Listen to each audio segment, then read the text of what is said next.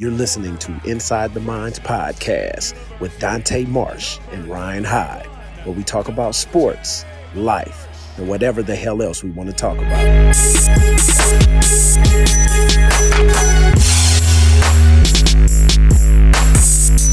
31-yard penalty to support pass interference call against the Lions this year. Penalty out of the hands, and there is Dante Marsh with the block, and it's going to be a pick six for the veteran. 29th career interception, almost on cue. 80-yard return for the 10-year veteran.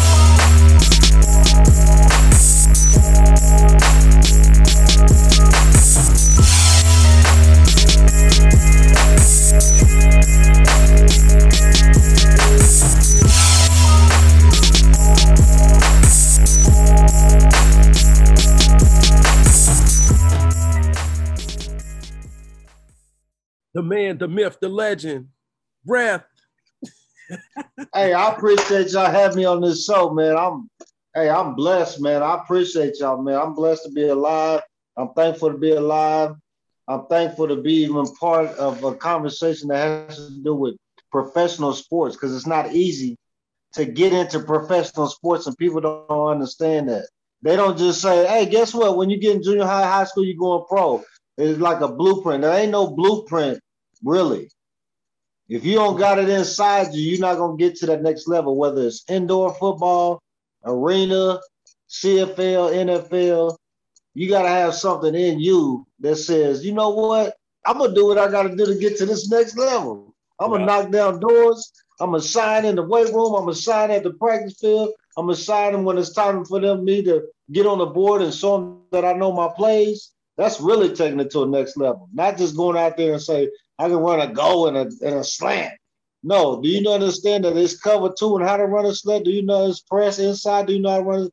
You know what I mean? So I love talking about sports, any sport, even lacrosse. I talk about lacrosse. We can do it. I love the competitive nature of just life, family. That's why we got you on here. So, you know, I'm gonna let Ryan introduce you, but we can have a motherfucking conversation, Arland. Let's go. Hey, I'm with it, family. I'm clocked in. That's awesome.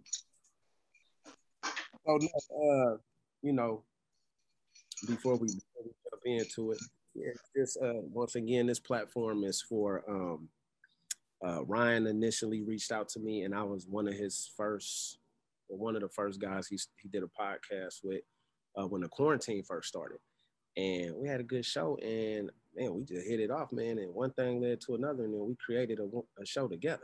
Shit was crazy. So, I kind of want to take this platform, not being like another podcast. There's a gazillion out there at this point, especially due to quarantine. A lot of guys have jumped into this, but we want to kind of take it in the area of the homie Matt Barnes and how they getting down. Like, just we're former athletes, obviously, but there's more to Arland Bruce than him catching touchdowns and shit.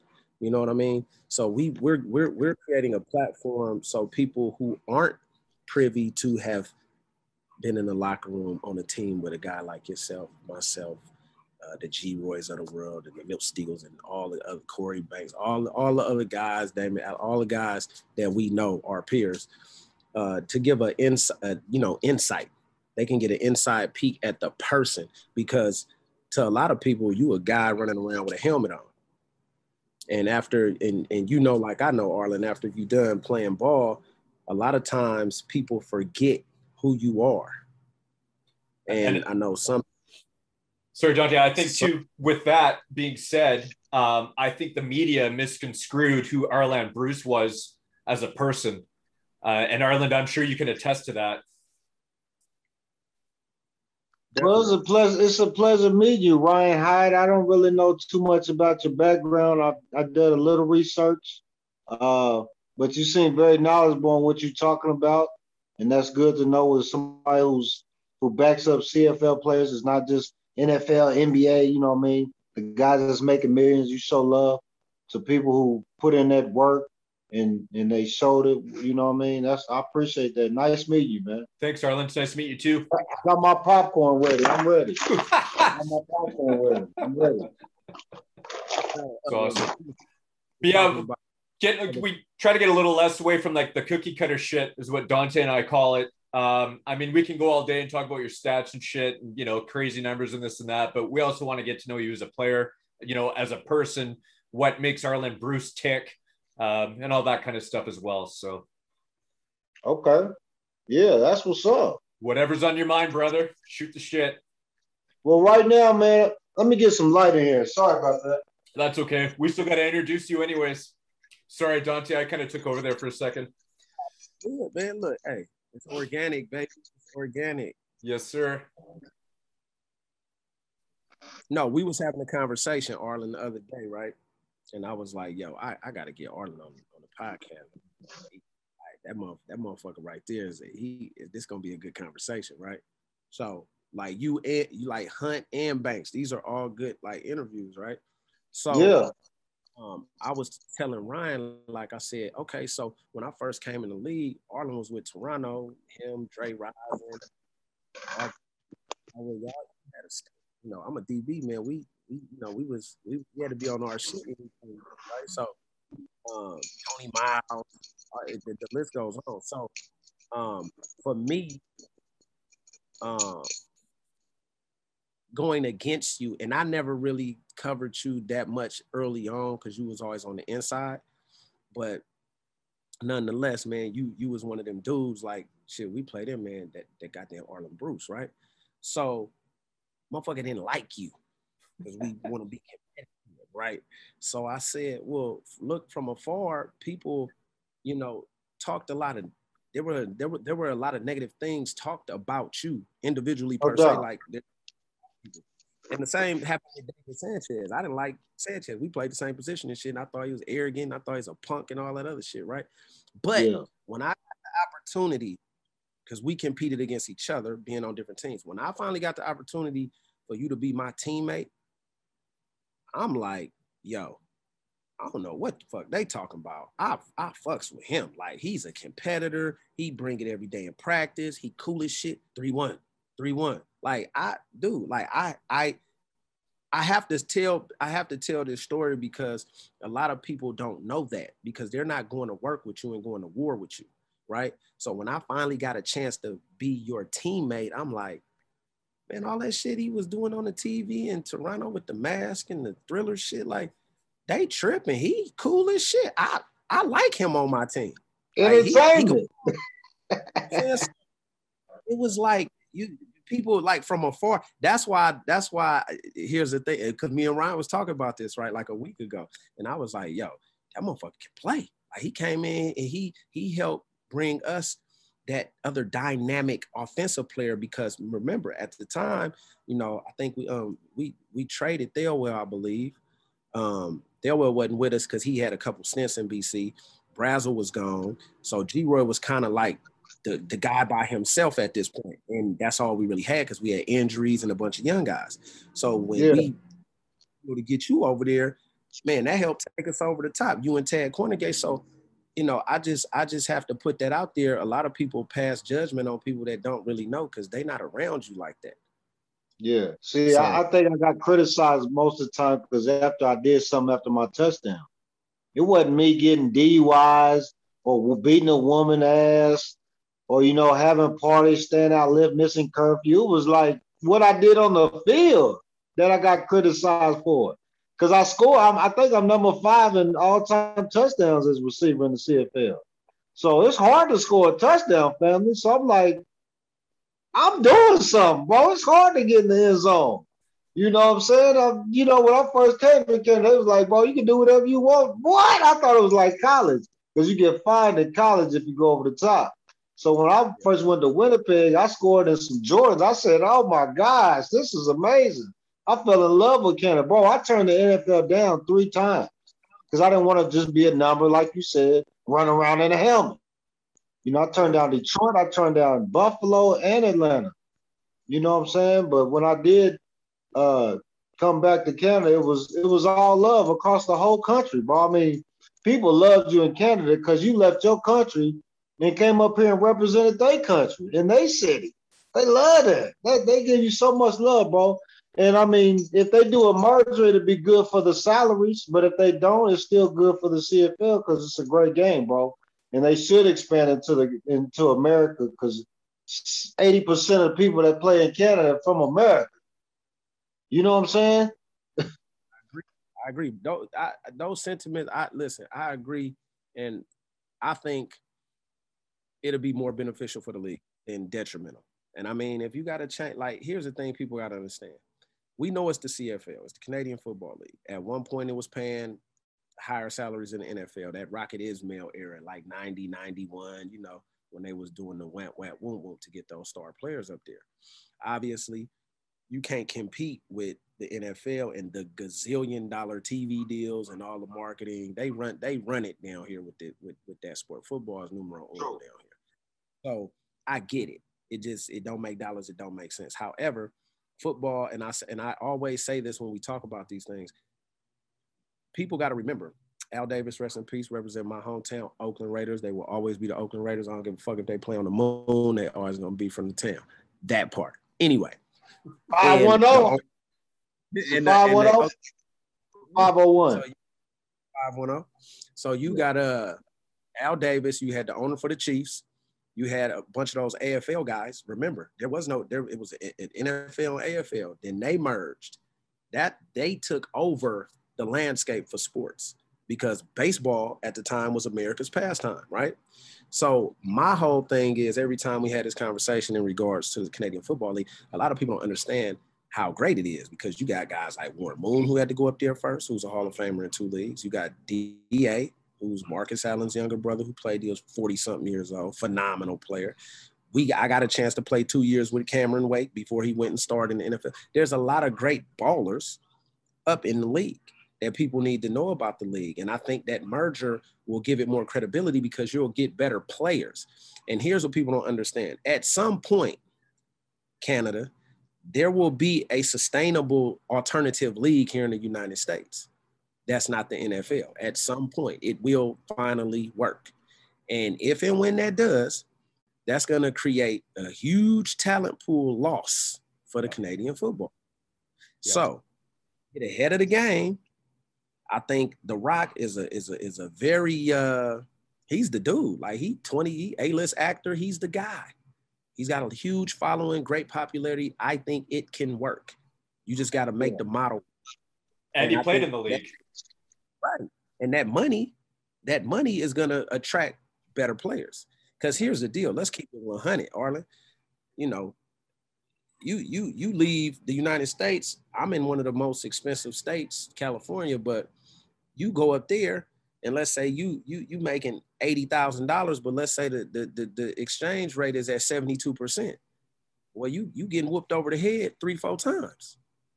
So if there's a league here that's gonna pay 60 to 80 grand, they don't have to do an exchange rate. They're not gonna, and they ain't got to leave the U.S. They're not gonna go up there. Sure. That's why you saw so many people retiring after that inactive COVID season because they had to figure something out money wise. Yeah. So I mean, if you want the players, because there's gobs of players here that should have roster spots in the league, and that's something we'll talk about too, Arland, because a lot of people don't know it's a bunch of wham wham foo foo in that too. So, well, you know, I'm currently director of international scouting for a major company out of New York, Buffalo, New York. It's called And Sports and Entertainment. You can look that up, And Sports and Entertainment. So what I do, I work with NFL, CFL, Major League Baseball, NBA players, and get them on different rosters. So right now I talk to 5 CFL teams, a couple NFL teams, 1 or 2 NBA teams, and I look for the players that we have in our organization and get them on rosters. So last week I talked to the BC Lions, the Red Blacks, the Edmonton Elks. Most of their rosters are full right now, you know, because of camp and the beginning of the season, which makes sense. Yeah. So, but they do call me and say, hey, we're looking for a lineman. I got a lineman. I got a few receivers. Some guys that you introduced me to, I'm working for them too. Yeah, and I got a limo service out here in Edmonton. I'm currently in Edmonton right now, Edmonton, Alberta. I'm working with a limousine service, Image Limousine. And I'm also working with a water company. You heard of BLK water, black water, I believe alkaline so, water? yeah. Yeah. So I'm having a big event in Las Vegas this weekend. I'm not going to be there, but my banner's going to be there. My representative, Nick Lewis, is going to be there hosting an event at a Circle Lounge in Las Vegas. It's going to be 2 days, the 16th. And wait, what day is Saturday and Sunday this 17, weekend? 17, 18. Yeah. So it's going to be at Circle this weekend. It's going to be a big event introducing a new way to do fantasy football. It's going to be a big, huge launching. My BLK water is going to be there. It's black water. It's alkaline water. There's also different flavor waters that go with it with different fulvic minerals. 8 different flavors from coconut to dirty lime to strawberry rhubarb to blackberry to blueberry to watermelon. So I'm launching that. I'm having a big picnic back in my hometown, Olathe, Kansas, north side Olathe. We having I'm sending BLK in cases of water back to my hometown. I also work with a water company out here in Edmonton called Arctic Chiller, who is the distributor for BLK Water, which their headquarters is out of Calabasas and Las Vegas in America, but the distributors here in Edmonton, Alberta. So I work with Arctic Chiller, and they do private labeling. So I put my football poles on sparkling water bottles, and I did a mock-up for a couple casinos I'm working for. River Creek Casino, you know River Creek Casino, right? In Edmonton. So I had my company Arctic Chiller do a mock-up water bottle for them, so they probably be ordering from. So I set it up with my company. They'll probably be ordering. So that's what I'm doing out here. I met them through my limo company because we first went in there just to get my name and my picture on the limo for the limo company. And then I seen the BLK water and I found out it was alkaline water, and I'm big in alkaline water. And now I'm working for the company, and it's about to be bigger than this. You'll probably hear more about it. I'll have my QR code and my banner set up here in the next couple of days. I can send y'all an email and let y'all know. And if y'all looking for a sponsor, I can see about getting a sponsor for your radio, for your podcast. Yeah, we are looking for that. So definitely. I can send y'all some cases. Y'all can represent that BLK water, take to another level. Definitely interested in that. Is there any way y'all can get down to Vegas this weekend? Not me. Maybe Dante. I got a camp to do for Lil Crawford in there. We got a camp that he do every year on Saturday. But we could. I'm not that far. So if I get a good enough heads up in advance, a couple of weeks, I can slide on out to Vegas. Well, let me tell you who also works for BLK Water. You're a fan. I don't know if you're a fan of him, but you're a fan that he played for your team, the Raiders. He's one of my partners. Real Johnson's brother, Teo Johnson. Oh, the twins? They're not twins, but they almost twins. Yeah, I know who they are. You know what I'm talking about, right? What are you talking about? Yeah, so he's one of my partners. He's actually he's a big time consultant for the company. So nice. Yeah. But man, on another note, man, I'm working with some rappers. I got some artists out here, man. Hey, look, I got some gangster rappers out here. I got some singers. I got a country pop, a pop singer. A country rock singer. His name is David Petrovar. I got a female singer in Vancouver. She sings the national anthem, Canadian anthem, American, Canadian. Her name is Sarah S.K. She's real. Y'all got to check her out, man. Y'all want to get her on the show to sing the national anthem, the Canadian or the American, she'll do that for y'all. She's a very beautiful lady out of Vancouver. She wants me to be her manager. And I got another country rock singer that's amazing. Y'all should get him on the show. David Pettivar. I can call him and get him on one day. Yeah, for And he sure. can David and the Titans out of Edmonton, Alberta. Okay. Where are you at right now, Ryan? Where you located? I'm in Port Alberni, which is on Vancouver Island. Oh, nice. Oh, So that's just a real. hop, skip, and a jump away from Vancouver. Yeah. Yeah, I'll be in Vancouver Thursday morning. I'll be in I'll be there Vancouver. for 2 weeks. Hopefully in September, we're going to go to the Lions and Rough Rider game, September 24th. So that's when I'll be in Vancouver. So you got the BC Lions song? Are y'all gonna play it on your podcast? I don't even think I frickin' remember that song, and I'm not lying. Well, can you play this at least on your podcast? Hold on.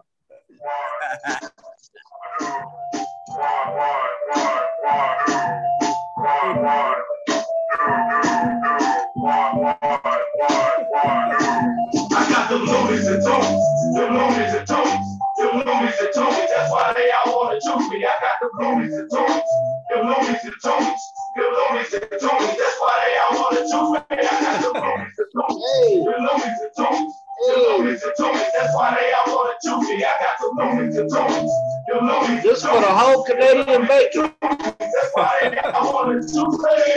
Yeah, I'm the looney and tones. That's for the whole bacon, man. We made that for the whole country. Nice. It's gonna always resonate. That's awesome. So Ryan, why don't you, the introduction. Let's get into this shit, man. Let's go. Aren't we already past the introduction, Dante? Pretty much. I mean, you know. Well, okay, so here we go. So we're probably quarter way through the show right now, but I'll wrap it off anyways. Today's guest played 13 seasons of pro football with the Winnipeg Blue Bombers, San Francisco 49ers, Toronto Argonauts, Hamilton Ticats, BC Lions, and Montreal Alouettes. He won 2 Grey Cups and numerous CFL All-Star awards. Please welcome Arland Bruce. The third. How's it going, Arland? Man, thanks for having me, man. I'm telling you, this is amazing, bro. Y'all added 10 years to my life. Thank you. Listen, we gonna get the guys on here because people need to know what you're up to now, what you're doing post-football career. Like I said earlier, this is a platform to where you can express yourself. I mean, it's not an X-rated show, but feel free to, talk. We're just having a conversation. It's not, we want it to be raw and uncut. And it's just basically, we don't want a scripted ass run down your stats because this is not about you so much as an athlete. If you want to more so about your athletic prowess in your career, feel free. But I am giving, and Ryan is giving, we're giving you guys a platform for you to express yourself and talk about shit that's important because you're more than just a jock. Well, know what's important? Why is women making so much more money than men nowadays?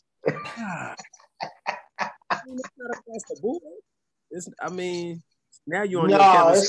It's changed from when my mama was making money to now. No doubt. But you have a lot of I think what it is you have a lot of women, post what is that, Title IX. You have a lot of women post Title IX and the equality issue thing. And so much, you have affirmative action, which benefited, Caucasian women more than it did for any Black person. That's a whole nother conversation. When you have these Me Too groups and all this stuff, almost kind of like you have to, I'm not saying these aren't qualified individuals, so people please don't bash. I'm just saying this is across the board. It's like certain jobs, right? They have it's like they have to go through it's kind of like you're almost forced to hire a certain demographic, if that makes sense. Yeah.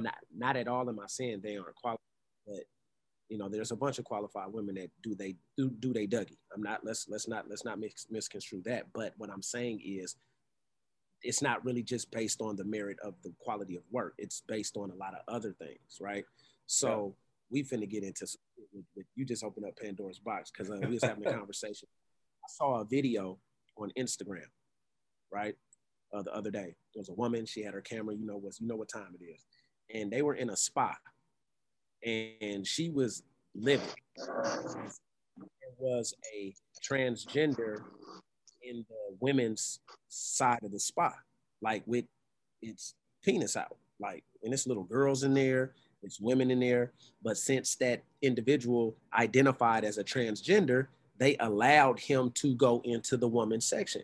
And I couldn't fathom. I was so like just I thought it was fake. I can't believe in 2021 that some shit like that could happen. Like, so basically I can say today I identify as a woman. So let me go on in the girls' locker room. Get what I'm saying? So I'm Oh, that is a even the highest people, the richest of rich, Aaron Rodgers even said it. Mental health is an issue in this world today. Mm-hmm. That's a mental health issue that needs to be spoken about. And people talk about the Bible and the Quran and all these other religions, but they don't talk about the real, the truth behind what's written, the hidden truth. Like it says in any spiritual aspect you can think of that's not right. That's not the right state of being. So when you say you can't believe it or whatever, that's a mental health issue. That's not you woke up one day and said blah blah blah blah blah. No, that's a mental issue. I get what you're saying, but my whole thing was, I guess what I was saying is, it's a problem in the world when that, let me say this, it's a problem in the world when people are more concerned or worried about discriminating against a transgender versus what is right. Hey, there's little girls and there's women in this. Yeah, you get what I'm saying? That shit don't make no sense. As a father, I wouldn't be. Everything starts somewhere, bro. Everything starts somewhere. Like if somebody was a drug addict, they didn't just start being a drug addict in a week. It started somewhere. Mm-hmm. You know what I mean? So you got to go back to the root of the history of how we even got to where we at right now, from religion to the Roman Empire, from the Greek mythologies, from the paganism to all that just is all washed up in the world today. People don't really know the world is upside down. You know where that drug use usually starts from is trauma. That's where it starts from. Yeah, because you're trying to run away from reality. Yeah. 9 times out of 10, and then the other 1/10 would be peer pressure, I would say.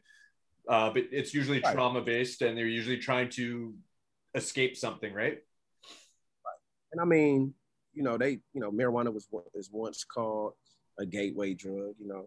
There's a image of people who get lured into the drug world, smoke a little pot, and then after that they elevate to something else. But for the most part, I think you hit the nail on the head. I think it's an escape from reality for a lot of people. There's some traumas, there's some unresolved issues. And now, the only time I speak on something is if I relate to it, or if I know what I'm talking about. If I don't know what I'm talking about, if I ain't experienced, I won't speak up on it.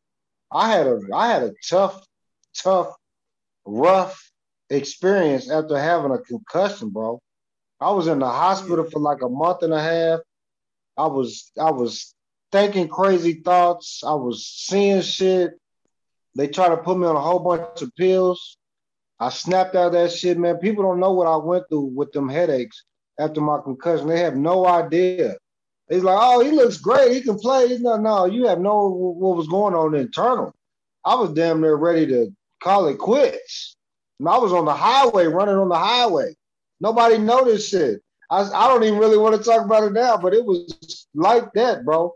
Like I got admitted to a hospital, bro, because the way I was explaining my headaches was like, I felt like I'm getting electrocuted. And I'm standing in water getting electrocuted. Wow. And the hospital thought I was crazy, family. I swear to God. And they tried to put me on these pills and strap me down, family, and said I was crazy. See, And then, Arlen, that's also a trauma too, though, right? In a sense, you had an injury, which was a trauma, which led to them pushing yeah, pills on you, right? Still a trauma. yes, sir. But listen, they try to put all these pills on me after about 3 weeks, and I threw them all out, or I Yeah. wouldn't be here today functioning. I'd have been walking around like a little zombie, peeled up, drugged up, all that, man. And Yeah. it took perseverance and holistic healing and rehabilitation to get to what level I'm at now, back to my winning level. Yeah. When I felt like I was when I got traded to the BC Lions in 2011, when they was 0-8 or 0-5 or whatever it was. I felt like that today on that level. 1-5, I think. Yeah. And Yeah. Arlen, you know what? Like when I had my construction accident, I fell 45 feet off a balcony, almost died 4 times, yada, yada, yada. They were pushing a lot of shit on me too.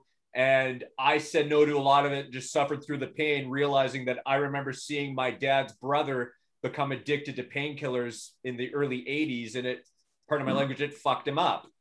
Like this stuff really fucks people up. And if you can realize that and deal with these things without these pills, like you did, Arland, you know, you'll come out on top, hopefully, right? Yeah. So people also So this water company I'm working with, there's a cannabis store in Edmonton in Ontario.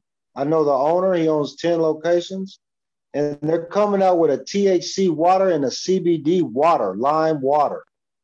So my water company that I'm working with is probably going to be their distributor once the government allows them once the government permits them to produce this water. Yeah. So my water company. So if you ever need private label for your radio show to say, hey, we got in what is it? In your minds? Inside the minds. Inside the minds. If you want your own water label, you know, I can make that happen for y'all, man. If you want to, you know, a special one made up, I got a company right here in Edmonton that can do that for y'all, man. And there's anybody else that would like to follow along, but I want to get them cases to y'all soon. Yeah, thanks, Arland. We're still waiting for some stuff from Pat Militich that hasn't shown up yet, so maybe you can beat everybody to it. Also, some autographed gloves from Art Jimerson. I haven't got those yet either, so somebody's going to come through eventually. Oh, shit. Oh, I come through. Hey, I come through in the clutch. All I got to do is send me a dress. Milt Stiegel came through with that jersey, so sorry, Milt, we forgot about you. Oh, Milt Stiegel, that's my guy. Arland, that was my right-hand man. Arland, if you could put a jersey up there, I'll love you forever. I don't even know where I can get a jersey yet. All my jerseys been sold or auctioned off. Oh, that sucks, man. Dante can't even get me one, so. No, real talk. So you know what? I might. Which team you want? I got 5 teams, 7 teams. Which team you want me to get you? BC Lions. All right, that number 1. Okay. All right. So Arland, I be trying to tell people, like, I have my 2 Grey Cup jerseys in the frame, and then I have one jersey left, and it was from when we was playing at Empire, the throwback orange ones with the black number. People don't understand, think we just got all these jerseys. I'm like, bro, I done called BC and talked to Neil a few times. Yeah, we got a new, did he call you? No, ain't nobody called me, man. I still ain't got that jersey. So it's not as easy as you would think. Yeah, no, and apparently I remember bugging Mike Edom for a game jersey, and he was saying, I'm actually not allowed to. I have to pay for them. And, you know, my manager already said, like, I can't give it out. I actually don't even own this piece of Saskatchewan Rough Riders property to give it to anybody, right? So, yeah. Well, did you say Mike Edom? I did say Mike Edom. Yeah, I'm a big Mike Edom fan. I played with him in Montreal. Yes, you did. And I'm trying to get him. I've talked to him on social media. He's come out and met us for a couple Rider games.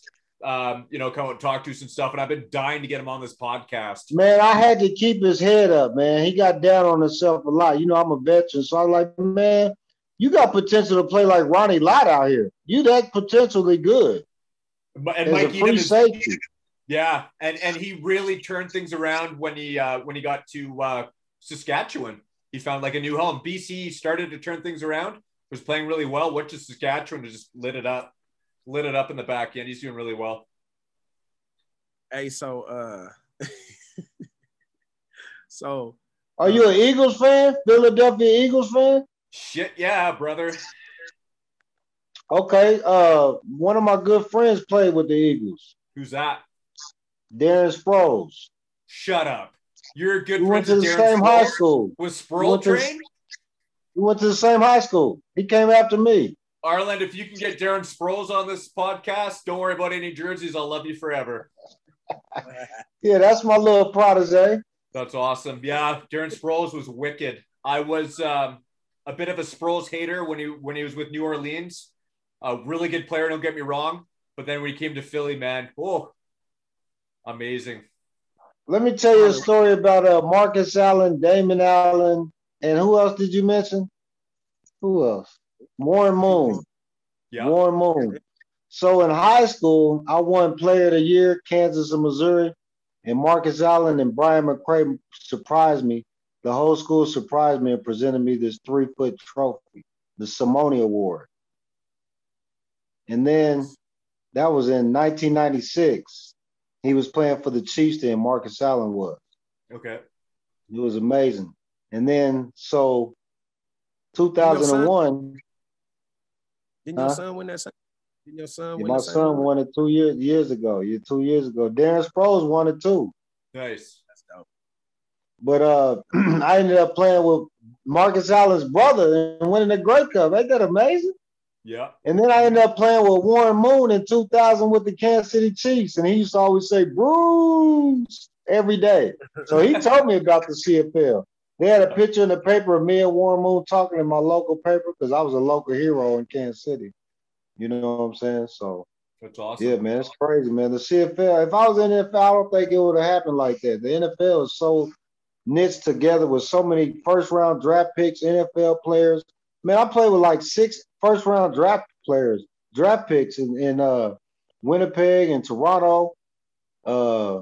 John Avery, Jackie Mitchell, John Mitchell, Ricky Williams, Andre Rison was out there. I mean, so many celebrities come through Toronto and play. You know, they always get that high-end roster. I think that's why everybody in the league hated Toronto because they always see. I left the NFL and came to Canada.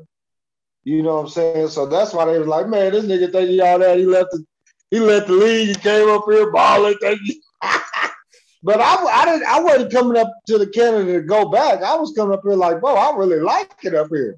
But I did not want to leave Toronto, man. But that coach came in there with he came in there like he was Tom Coughlin trying to run this shit. I like, man, what you got us in here like running? Like, you're not Tom Coughlin. You know what I'm saying? He came in there with his high horse hat on, Bart Andrews. He didn't like me, but he said, you can do whatever you want to when you score a touchdown. I did the Michael Jackson tribute. And they traded me the next week. It was crazy. But I thought I was going to be in Toronto forever, family. I thought that was it. Bro, but I remember you did smack me in my ribs, though, when I did 2005. I'll never forget that when you had dreads. I remember that, bro. I don't forget that. You had dreads in 05, right? You had the blonde dreads at the bottom. Yeah, I remember that. You hit me in my ribs. I remember that. and then when I was playing for Montreal, boy, I was so jet lagged. I ran the slowest post you could ever run in fucking history and got picked off. He was like, no, I ran the wrong route. I ran the slowest. We had the 4th-string quarterback in there. Woo! It was like playing you high outside shade. I tell you, I'm running inside. But he was staring, because I be sitting on routes. So when you broke in on the inside, I was like, all right, he threw it at like an 18-yard out. I was like, where the hell he wasn't supposed to throw it to me. They were just trying to get me off because I was back at home. They're like, oh, he's back at home. We got to get him off this week. Because I was tired.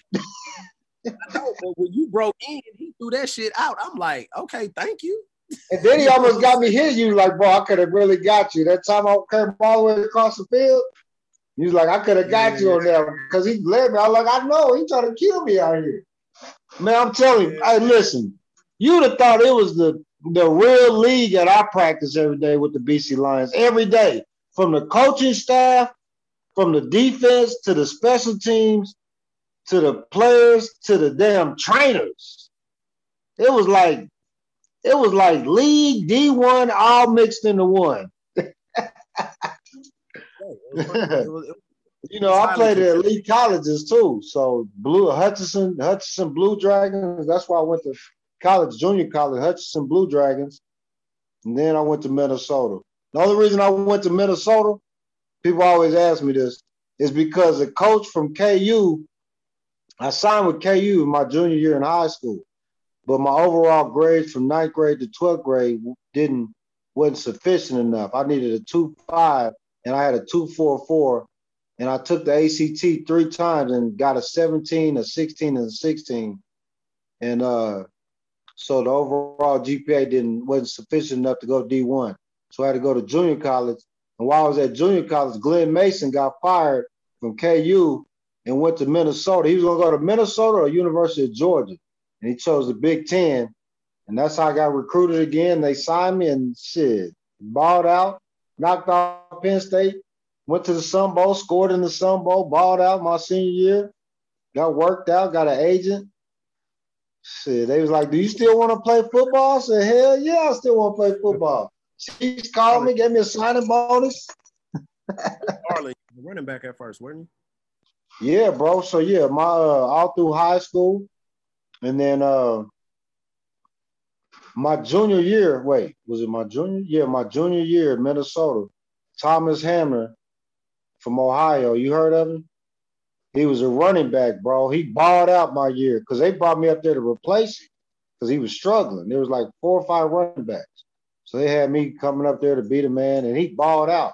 So I went over to the receiver coach and the running back coach. I said, bro, I got to get on the field.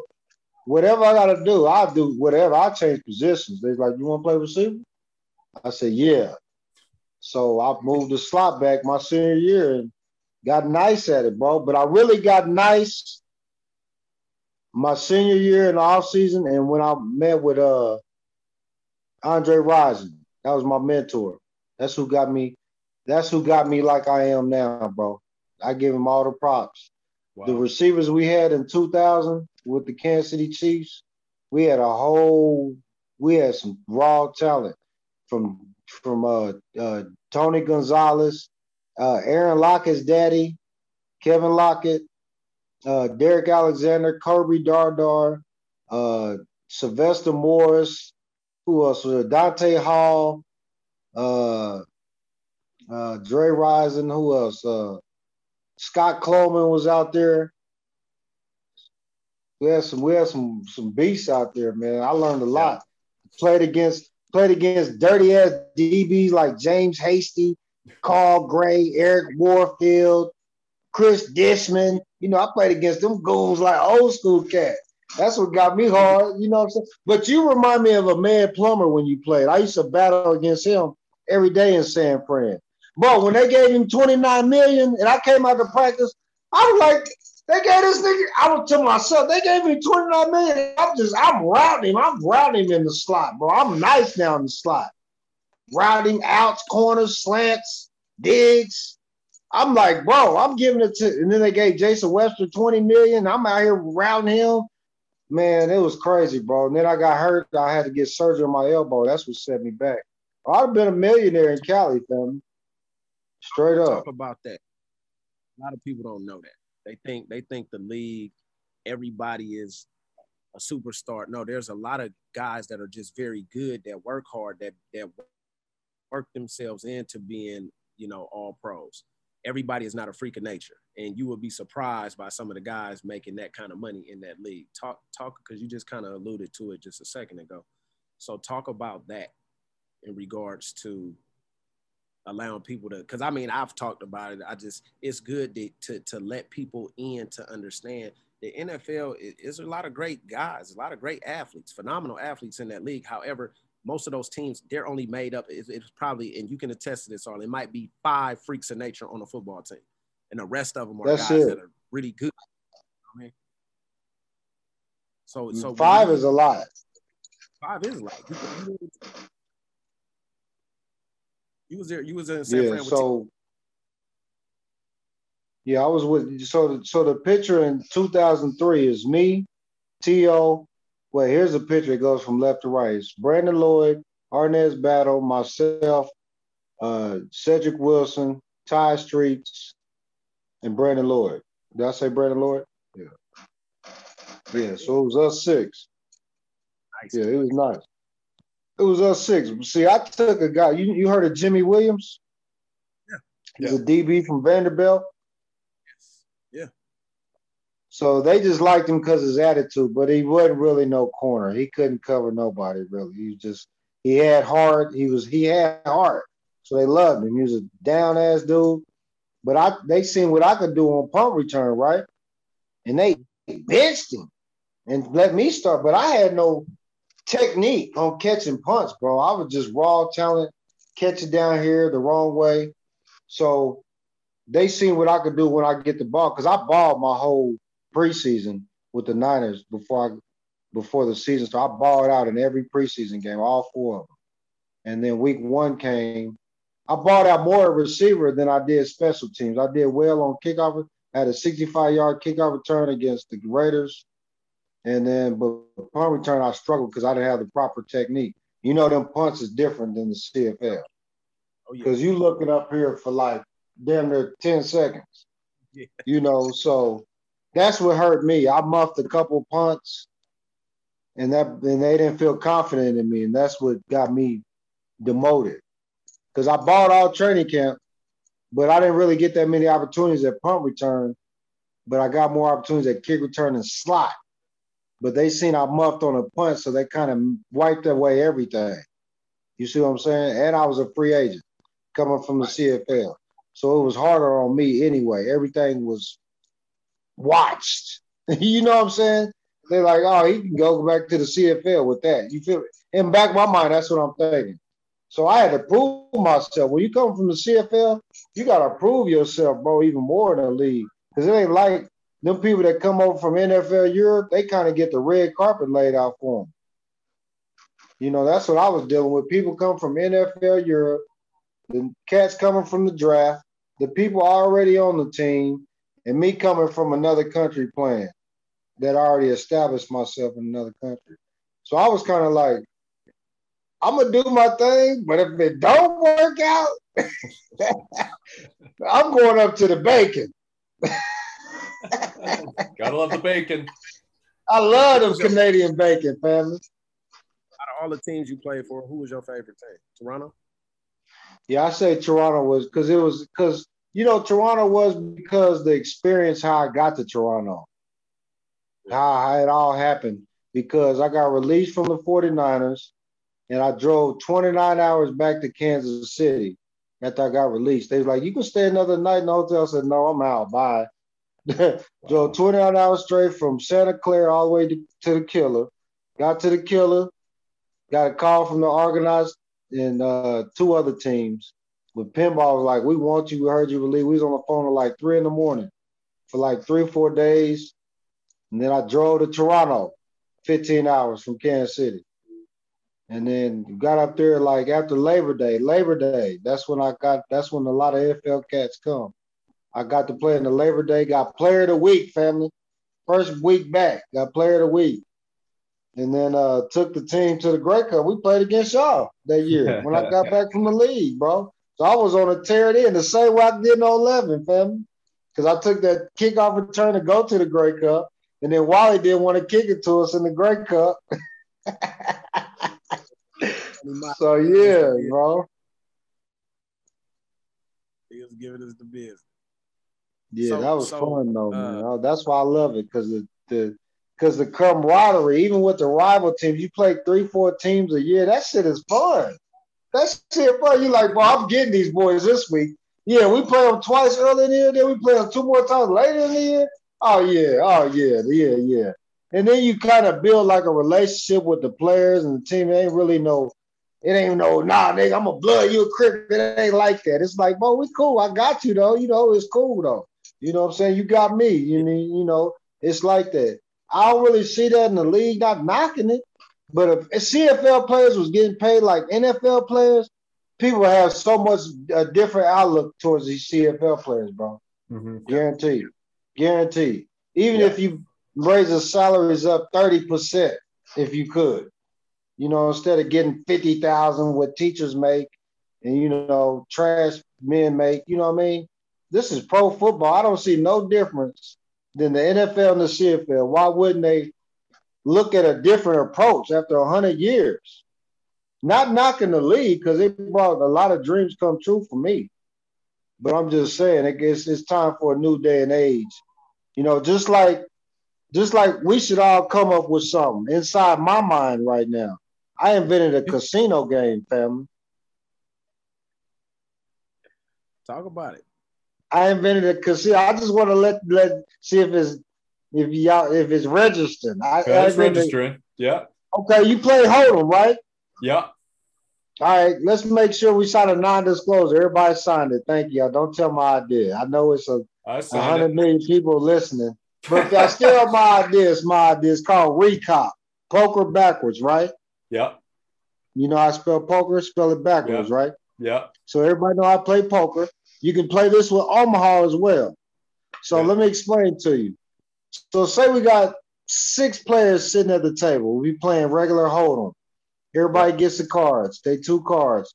The flop, turn, river, bow. C3 wins. Bow. So how long has poker been out? Hold'em, Texas Hold'em. How many years? A couple hundred, probably. I don't know. Maybe 50 or more, right? Yeah. Yeah. More than 50. So all this time this game's been out, the burn cards have never been used. Right. I invented a game where the burn cards are in play. Okay.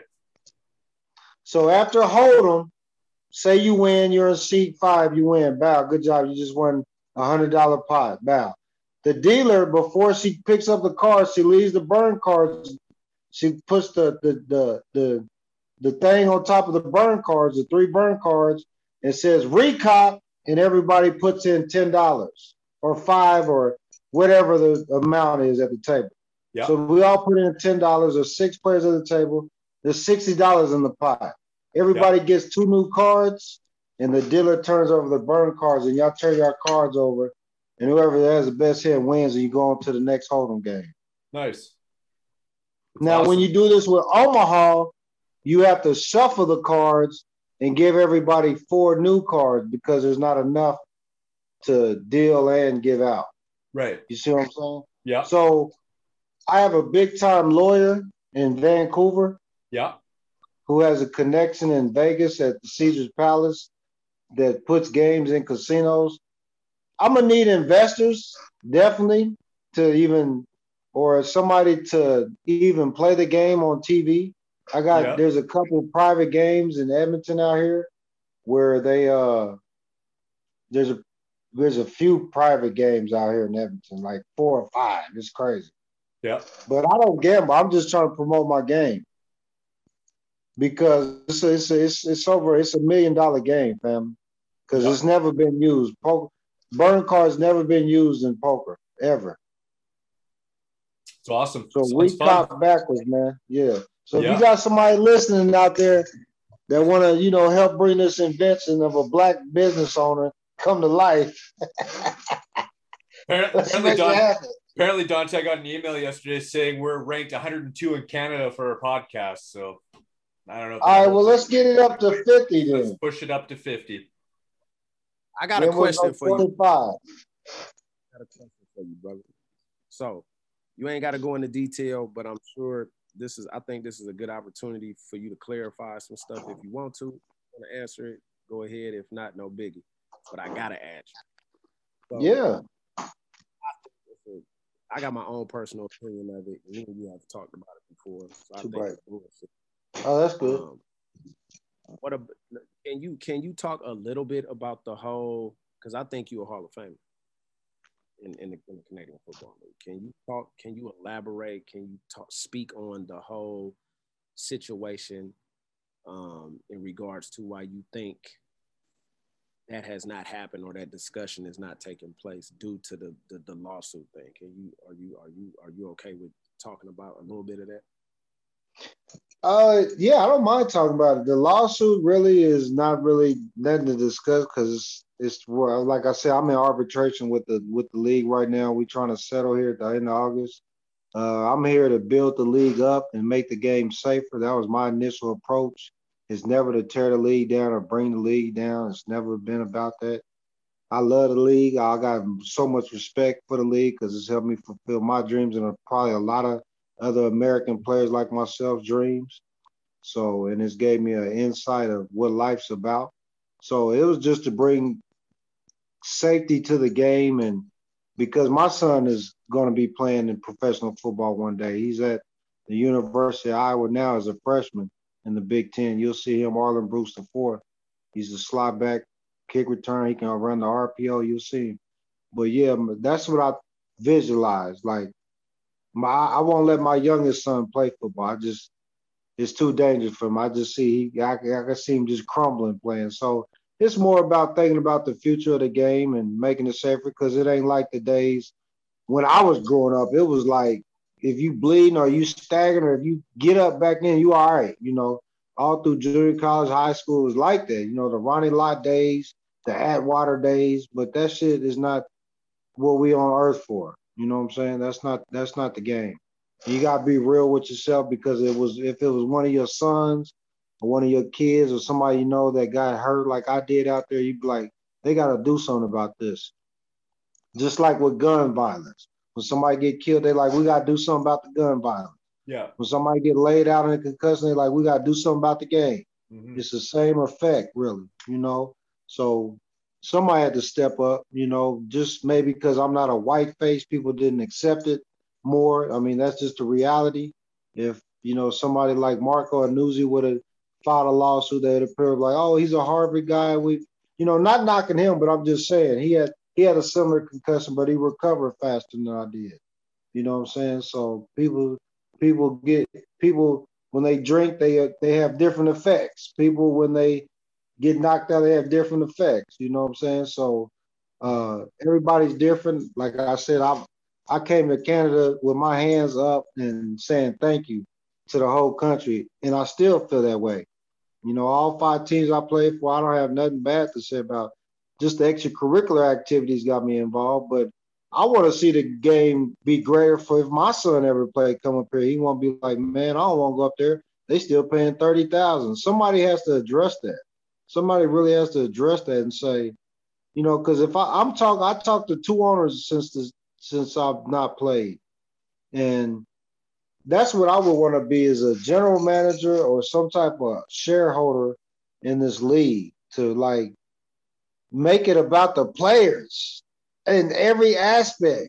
Like make it about the players every day. Like, what do y'all need for y'all can perform at a high level?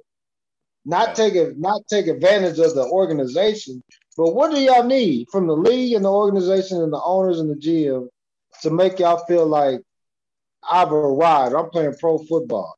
Not that everybody need paparazzi, but you know, some type of damn. Can I leave my son $10,000 when I'm dead and gone in this trust and this pension from this league? You know what I'm saying? Mm-hmm. Let me say this to clarify that. So, because I know you like myself I played 11 seasons up there, so 9 of them I made 6 figures. I made some pretty good money in BC, right? So yourself, you were on the higher end because you know what you could do on that field, right? So No, I'm not putting our business out there. These are facts. We were on a higher scale, you know, for what they're paying. But what you said just earlier is addressing the bottom line. It's too much of a disparity, and I agree with you. You're still playing pro football. The same shit that can happen to you in the NFL can happen to you in Canada.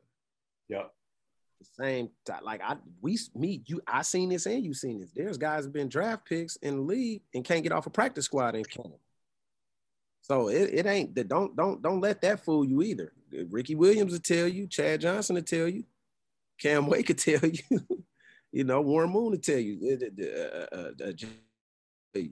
Doug Flutie will tell you, and the list goes on and on and on. So let's not get it confused. You're doing the same type of work. The compensation has to increase. And I think I'm not going to be naive and think that there's going to ever be on par again or more or greater than the NFL as it once was for a short period of time back in the 80s, because there's 40 million people in the whole country, coast to coast in Canada, and there's that many people just in my home state of California. Mm-hmm. So I get population, and you don't have the TV revenue that the NFL has, but they print money every day. They do, Arlen. I agree with you. But and what we were talking about earlier when we first got on is that's why I said when me and you messaged the other day, Ryan, about that possible merger. I think it's more conducive to the greater success of the game by adding XFL, opposed to people getting their panties all in a bunch in Canada. Oh, we want to keep the game the same. Listen, man. I'm one of those people. And I get it. I played the game for 11 years. It's fun as shit. Like, I love it. You can't even tell Arlen that it's 12 on 12 and 3 downs once you get to playing it. Right? So it's a great game and it's fun. However, if altering a couple rules of football, because everybody watches NFL, even most Canadians watch NFL. So if I'm saying for the greater good of this game and the quality of the product, to stay at an elite level, if we got to alter some of the rules to kind of look more similar to what the NFL is. You got to have 2 feet in there, not just 1 foot. You got to do it. You got to.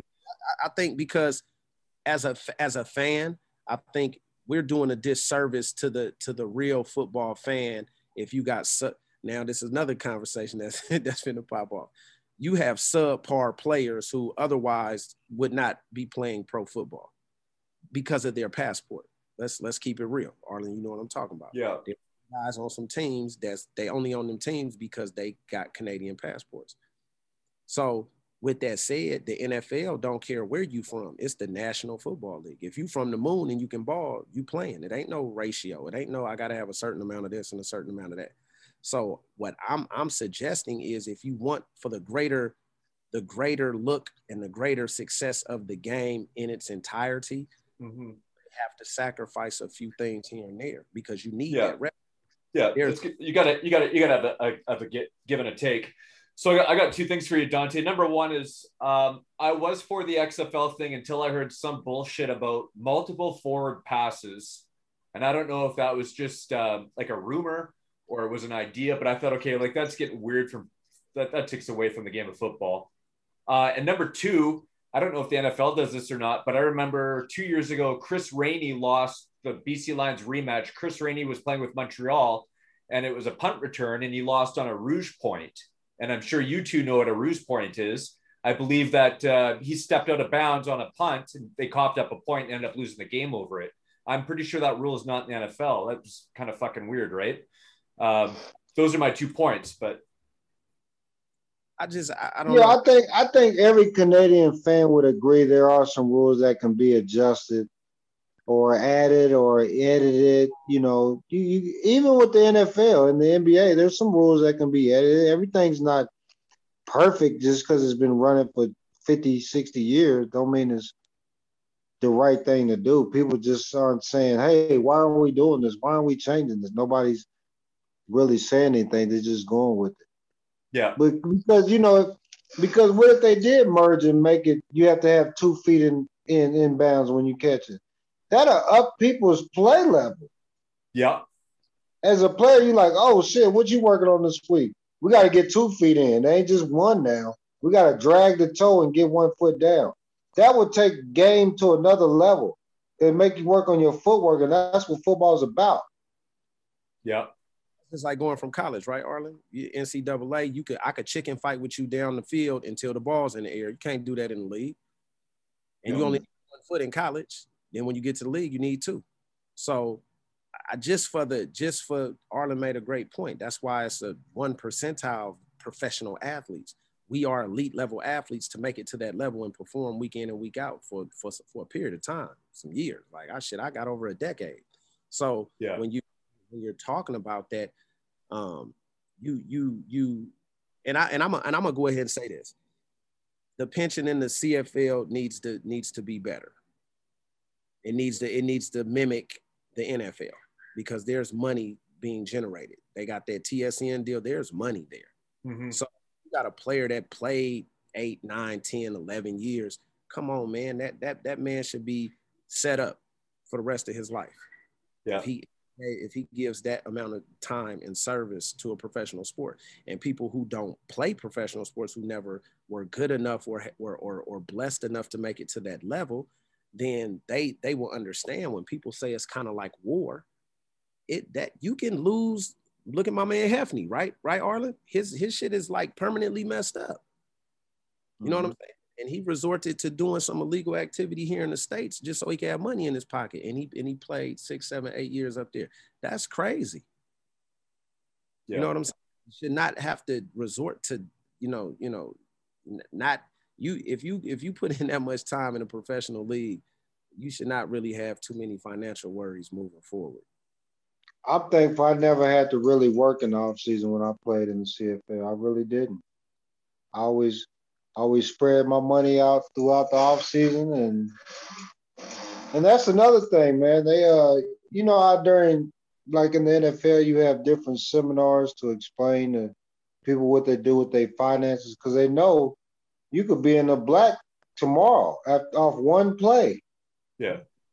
It ain't like that up here. It should be, because there's so many great players, Canadian and American players in this league. Mm-hmm. And I came up here with the attitude like, oh man, can these Canadian players play? And then I got woke up myself like, oh shit, they really know how to do this waggle. I need to get in where I fit in. Because my mentality was coming off like I was playing basketball, coming off a pick to learn how to do the waggle. There's actually an art to learn how to do the waggle. And I learned that from a lot of Canadian players, how to really waggle. You know what I mean? And that's a skill, bro. Yeah. Because it took me about 3 or 4 years to really time it up and hit it running and to get the proper technique down. You know what I'm saying? But that's something that the NFL would never understand. Dante, the waggle. Did you think it was going to be a cakewalk when you came up here, Dante? Yes. Yeah. I was arrogant as shit. Like Arlen said, I had dreads. I had a mouthful of gold teeth. I'm supposed to be in the NFL. Yeah. You know what I'm saying? I had an injury. So when I got up there, I had an excellent training camp. And they cut the veteran guy for me, like after the first preseason game. And it's, then when I got to the regular season, me and my homeboy, Sam Young, we had a not too good showing against Danny McManus. They were my first 4 games in 2004. They was saying we couldn't cover better than they grandma, cut us this because that. Wally told me 10 years later, my sense is, they didn't know what they were talking about, and I did.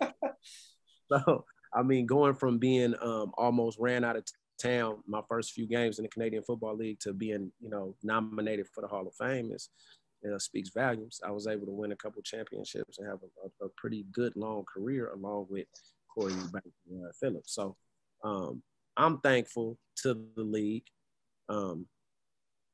I was blessed and fortunate to be in one city for 11 seasons, one team, and really, become a. That's rare, bro. That's rare.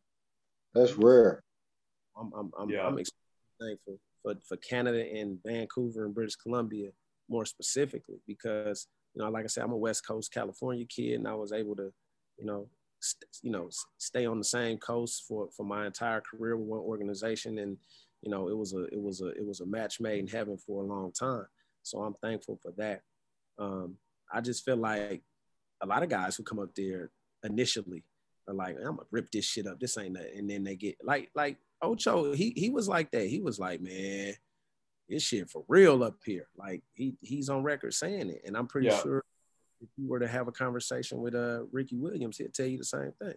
Yeah. So it's not a walk in the park. Like a lot of these players were on NFL teams, play elite level D1 football, like Arlen said earlier. Like there's draft picks, there's all kind of I mean, and then once again, we've seen some more heralded, NFL draft picks that came up there and didn't do nothing, couldn't even get off the practice squad. So, that says a lot.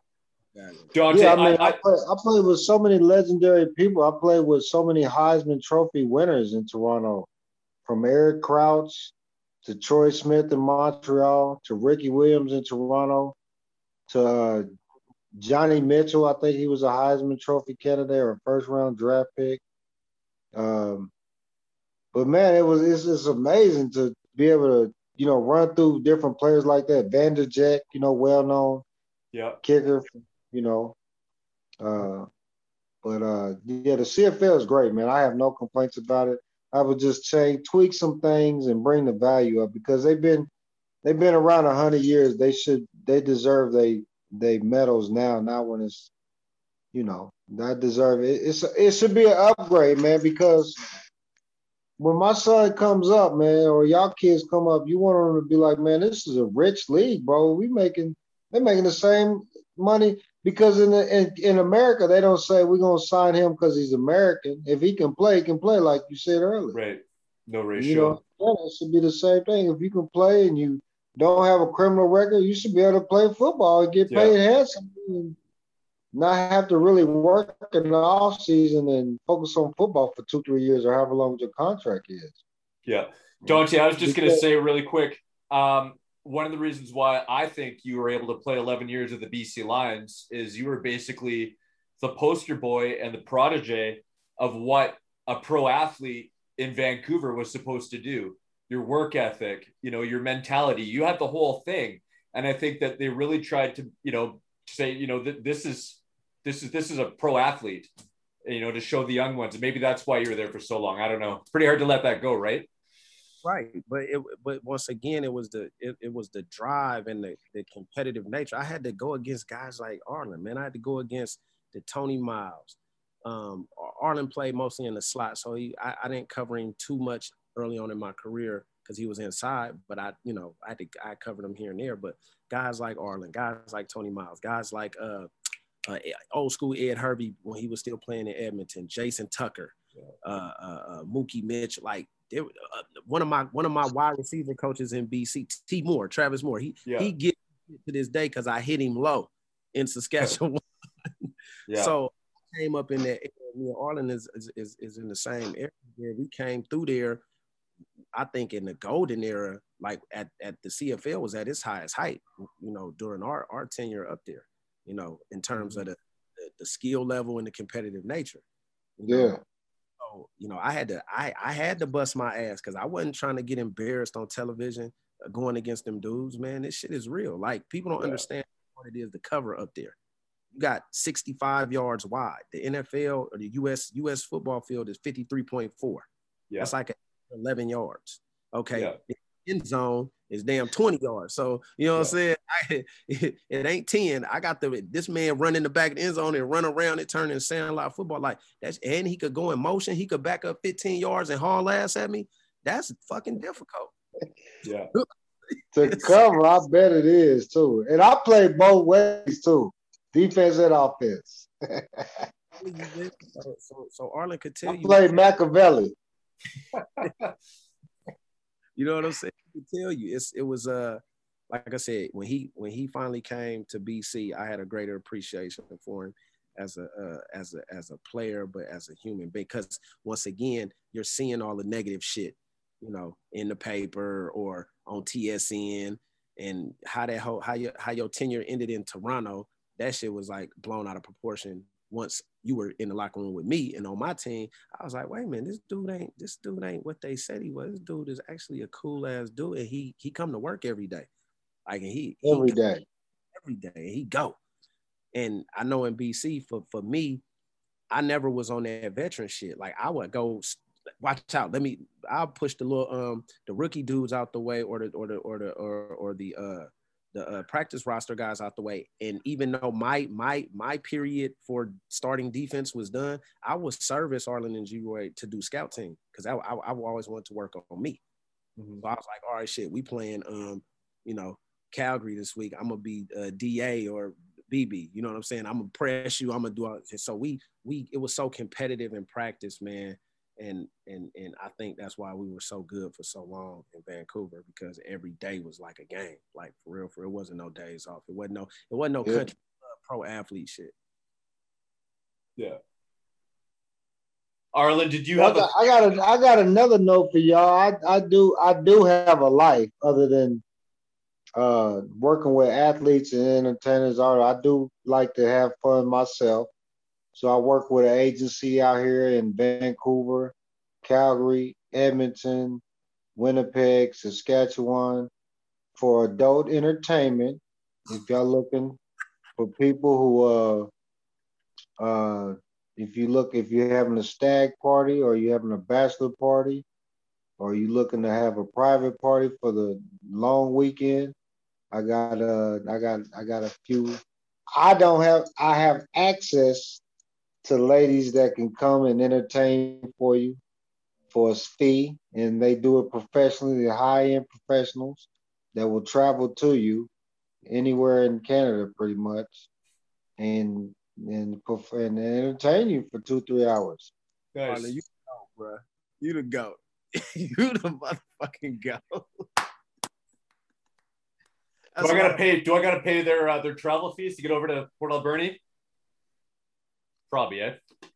You know what? They do have ferries, right? So they will say, okay, it's going to take us 4 or 5 hours to get there. This is going to be my rate. I got you.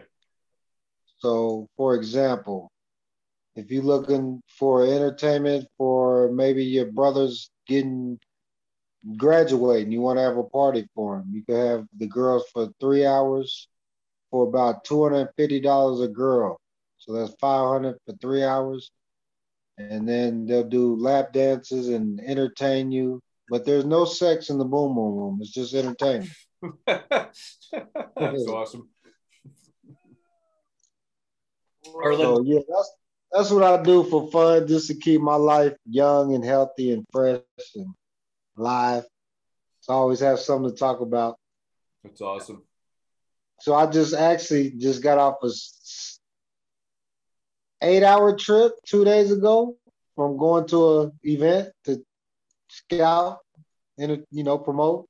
Yeah, that's awesome. So within about 2 hours, probably made about $2,800. Nice.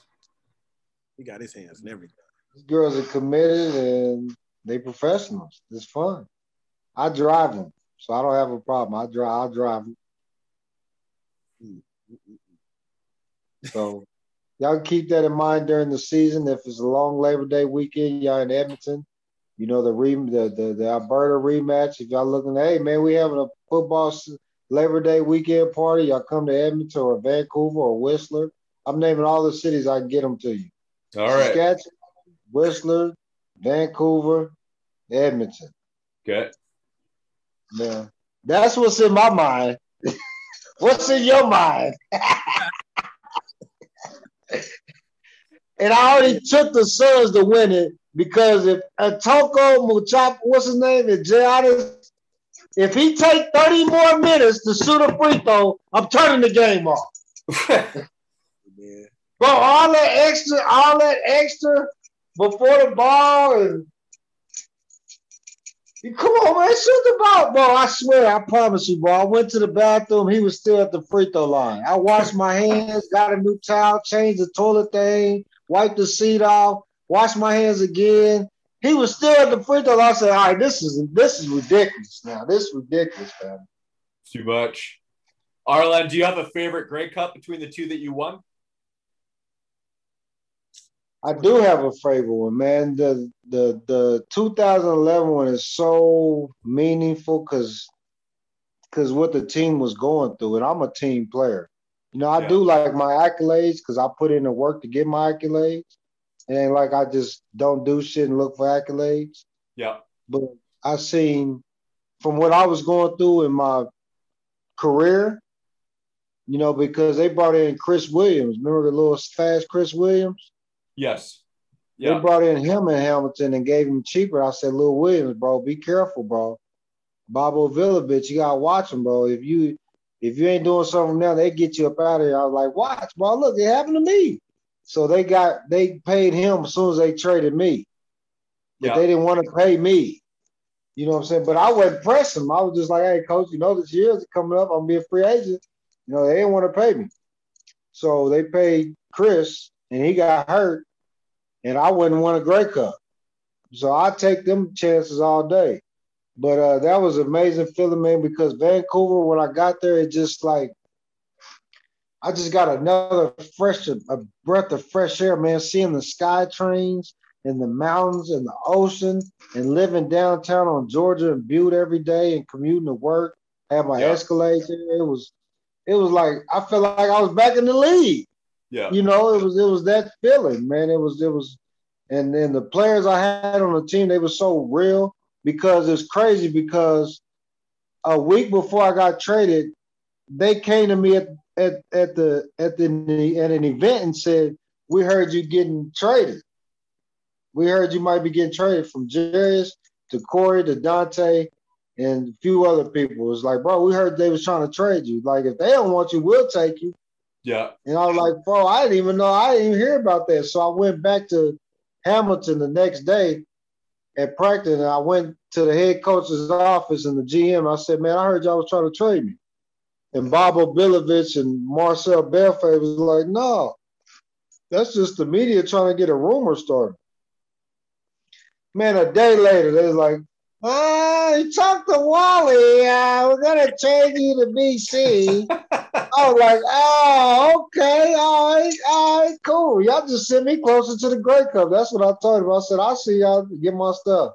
You know what I mean? So I didn't want to live in Hamilton anyway. Nothing against Hamilton fans, but I was living in a shithole out there anyway because I just got traded. I had to pack up all my shit from Toronto and Mississauga and move, so I really was in between both. I was still kind of heated, but I ended up getting nominated for MVP with the Ticats and then changed my number to number 1 in the second season there. And then Wally was like, I usually don't give people number 1, but for you, I'm going to give you number 1 because he said, I cut the guy that had number 1 before you got here.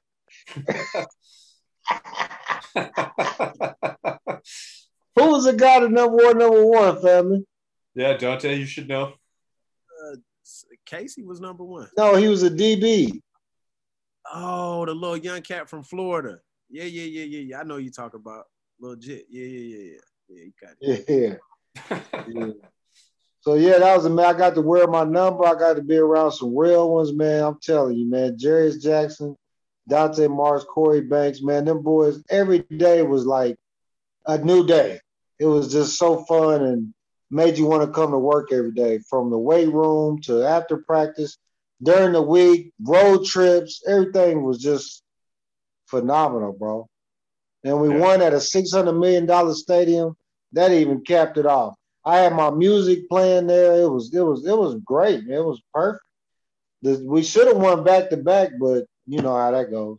That's one thing I regret is not going to a game at Empire when you guys played the half season or the season outside. I fucking dropped the ball on that. I only played there twice. I like Empire. I mean, as a BC Lion. What was Empire like, Dante? It was decent, wasn't it? I didn't like Empire only because we had the makeshift shower shit. You know what I mean? Okay, yeah. The trailers. Yeah, it was cool. Like I'm a pro, so I'm gonna make it do what it do. But playing there versus in BC Place it's not even close. When we got back in that building, when they retrofitted the roof, you know what I mean? Back home for a year and some change after a hiatus, playing at the makeshift joint. It's nothing like it. It's nothing like it. And then when Arland, that 2011 season, when he came over, we hosted the Grey Cup that year. So it was really a home game for us. Yeah. And it was surreal, man. You talking 60,000+ people going ape shit. Yeah. I played in the Big Ten, man. So, it's a difference going to Michigan Stadium, Ohio State Stadium, and going to Illinois and Northwestern Stadium. And when I went to Empire Stadium, when I first got traded there and we played there, or they announced me or whatever, I was like, this feels like a college atmosphere, like a Illinois kind of like Big Ten feel. Wasn't a big school like in the Big Ten, like a Michigan or Ohio State, but more like a Northwestern or Nebraska kind of feel. You know what I mean? It wasn't that big stadium. But when we moved to that $600 million stadium and all the fans was in there, oh, Yeah. I was like, thank you, Hamilton. I want to call Bob Obilowitz and send him flying out there.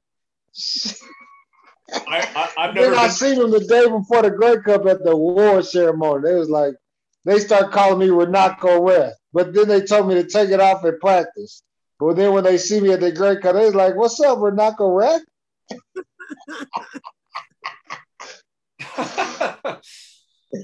You see, Renako Ref is just a name, just an African name. It means handsome king, bro. It's just my last son got his breath in his name.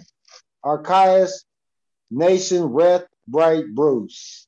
I was going to ask you about that name change.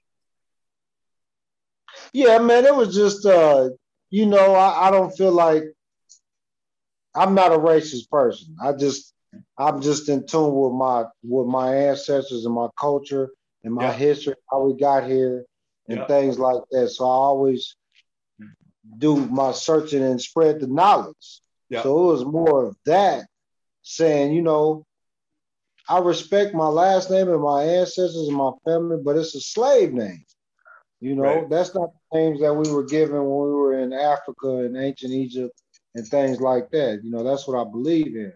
But I roll with it, and I chose that name, because I believe my ancestors helped build those pyramids. That's what I believe in my heart, and I'm gonna die saying that. Yep. So there's 96 pyramids in Egypt. So I'm just saying, my ancestors had something to do with that.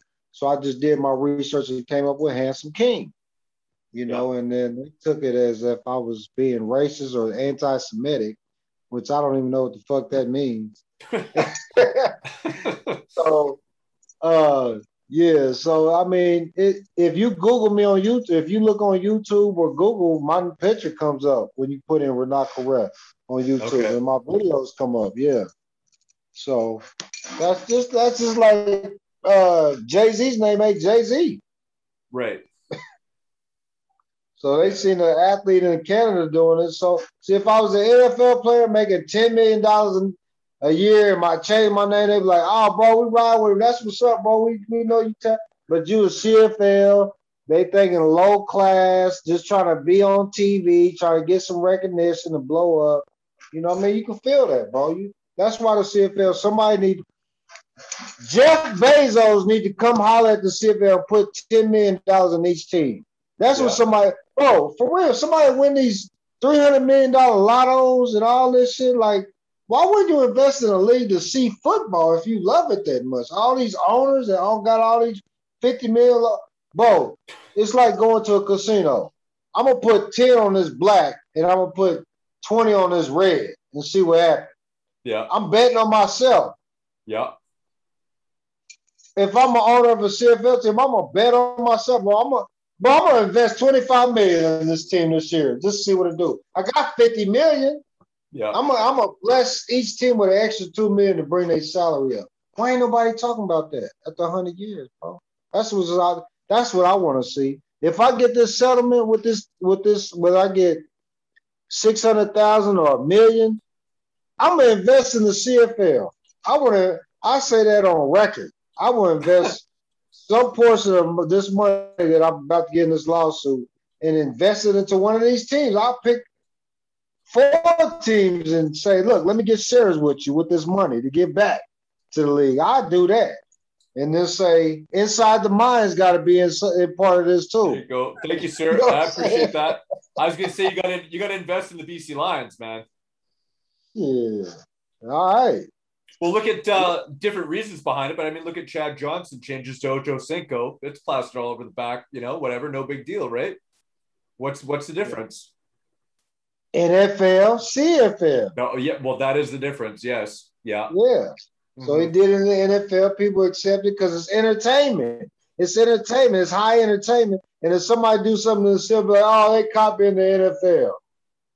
Because they're not making the same money. If we was making the same money, they wouldn't be saying that. They'd be like, bro, did you see what he did in the CFL? Oh, that shit was clean. You know what I'm saying? And honestly, that's just like the touchdown thing. I mean, let the man fucking celebrate. Come on, that's what I'm as a fan. That's what I'm paying to see. I want to see you celebrate a touchdown. Why not? I think I'm gonna tell you why. For so long, that was a penalty, and everybody. You got some. I don't want to call them purists, but that's the term I'm gonna use. You have certain individuals that do shit, for a long period of time, and they get stale and they're older and they can't relate to the next wave of, right? So they just always see it one way. That's just like Tom Coughlin was having the hardest time his last tenure as a head coach, because you can't coach these guys the way you coached 20, 30 years ago. That shit don't work. Right.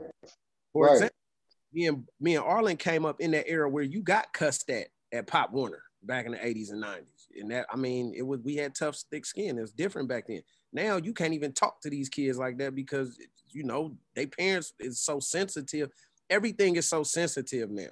So you have to learn different type of ways to communicate. And that's why, I'm being successful as a trainer, mentor, and coach, because I'm not far removed from the game and I'm still in some hellified shape. So I get out there with them. I know what these athletes' bodies feel like because I was an athlete at that high level for so long. I know what it takes to become great at doing it because I did the shit for a long period of time versus me just, watching a YouTube video on how to do the shit. Like I really did it. So you have to be able to reinvent yourself. I think the young people, my son is 19. I coached him 1 year in high school. I coached high school 1 year and I coached my son, and it was tough, but he wasn't my son. I was his coach at practice and I demanded the best, right? I just feel like, yes, they are weird. They're different. They're very talented. I think they're more athletic than we were at the same time because they have the resources. Trainers didn't exist when we came up. We did a lot of this shit at the park. We learned how to shake people playing throw it up tackle, smear the queer, whatever you want to call it. We didn't have drills to show you how to shake somebody, you know what I mean? So we were always outside playing multiple sports. I think with the resources that are available to these kids now, if they just have that old school work ethic, they'll be unstoppable because they got YouTube. They got all these trainers and 7-on-7 camps and all this other shit. It's like almost fail proof. If a kid fails in 2021, a young student athlete, then that's like almost unheard of. If they utilize the resources that are available to them, they should never fail because it's just so much available to them at this stage of the game for them to be able to excel. You know what I'm saying? So that's why I just like, even with my coaching, I'm in 6-7 years of coaching, and I'm seeing it. I've seen the change in player from just when we played Arland to now. Like it's weird, man. You guys don't want to put in the work. They want to be consumed with being on Instagram. And before we get off, I kind of wanted to touch on that. I was having a conversation earlier about the NCAA passing the rule about the players being able to capitalize on their likeness and getting monetary awards for their likeness and this and what have you. I do believe that it's always should have been that way. And NCAA, if you're listening, we need back pay. But I do think it could mess the game up because you're gonna have cats with phones on the sideline, Arland. You're gonna have cats. They already so thirsty for attention. These cats rather be on Twitter acting like they're the guy than actually being the guy. It's gonna make it worse.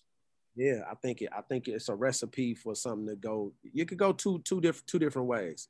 I do think these young athletes have been exploited. We've all been exploited. I played Division I college football at Fresno State. I think we all been exploited by the NCAA because they did. They're bringing these games and bowl games bring in goo gobs of money, and we don't see none of that. And then the whole excuse for decades and decades a day. Well, you're getting a free education. No, it's not free. Because if I wake up one morning and decide not to play football, they're not paying for my education anymore. No. It's not for free. So my whole thing is, the players should be compensated more, or you could have just went up on scholarship checks. But I think when you, I don't know, man, I see good and bad on both sides. I see the all you gonna see is all I can do as a dad who has a son in college, Yeah. and see what happens. Yeah. All I can do is say, son, focus on football in school. Yeah. I mean, you're gonna get paid eventually. The school's gonna make sure everybody get the same amount of pay eventually. So don't focus on the money like that. Yeah. Focus on the like the end goal, right? I mean, if you're going to make money, the money will be there to be made when you're ready to make it. Right now, like you said, get through school and Well, I mean, like I said, here's where you're going to run into an issue. Let's say you have we'll use Najee Harris. He's a Bay Area kid, running back, Alabama, which went first round to the Steelers, right? Yeah. So let's go back to when he was at Alabama. Now, a Najee Harris can obviously generate way more money than a running back at Cal Poly or Eastern Washington. So now, now it's turning into one of those things. So I'm waiting to see how this all plays out. It can be good. Some of these young athletes can set themselves up, financially and be set for life before they even graduate college, which is an awesome thing because a lot of these players, and let me say athletes across all different sports, they may not have the pro prospects that some of the other athletes have. So after college, their athletic career is over. So since you said that, that's something Nick Lewis is working on. It's about monetizing off your stats. I think Damon Allen's doing something like that, or what is it, Athlete Coin? Gotcha. Yeah. You should talk to him before his event this weekend. I think it'd be a great interview. Because we had Nick Lewis on. So both those cats on. Oh, he already talked about what he's doing with the UFFAS? Before that, I believe. Yeah, he talked about a few things, but he was. Well, they're launching it this weekend. Their launches this weekend. I bet. Yeah. Definitely. But he has a lot of different programs that he's working with that can monetize players like yourself and myself, where our kids can eat off this platform. We did talk about that, actually. Me and him had a conversation. We were talking about that's kind of where me and Ryan, when we talked about this podcast, that's kind of where I envision it to go. It's like we need to have former players on here to talk about, like you gave all yourselves the plugs, and that's what this is for. This Arland Bruce III is more than a guy that used to catch touchdowns, and people need to know that. And I always use when I first got up to the CFL, like I said, I had dreads, mouthful of gold teeth. I got them covered in tattoos. I can recall having interviews early on in my career, and before I started talking, I was perceived to be one way, and then when I started to have the interview and articulate myself, the reporter started looking at me weird, like we didn't expect that to come from that look, Arland. He looked like he from Oakland, and we didn't expect him to articulate himself. Yeah, how you feeling right quick? You know what I'm saying? So that I really kind of laughed on the inside about that, and I was looking forward to those reactions, because just because we from a place does not mean that we are ignorant and we're not intelligent. So you can't judge a book by its cover. So that's right. That's one of the main goals of for me, my vision in terms of bringing on former athletes is to put your plugs out there. Let people know what you got going on post-football career. Let people know that you're more than just somebody that was entertaining people in the stands, because you're not Arland Bruce III, the football player. You're Arland Bruce III that happened to play football. That's one of your. And got fined a lot.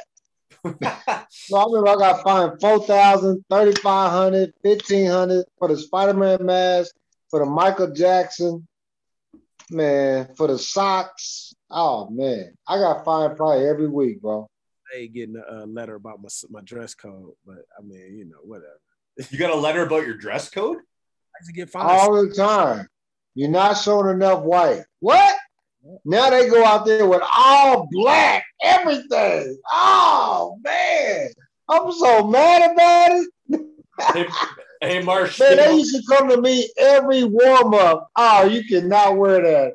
Oh, you gotta bring your socks up. I'm like, man, come on, let me stretch, man. Let me warm up for the game.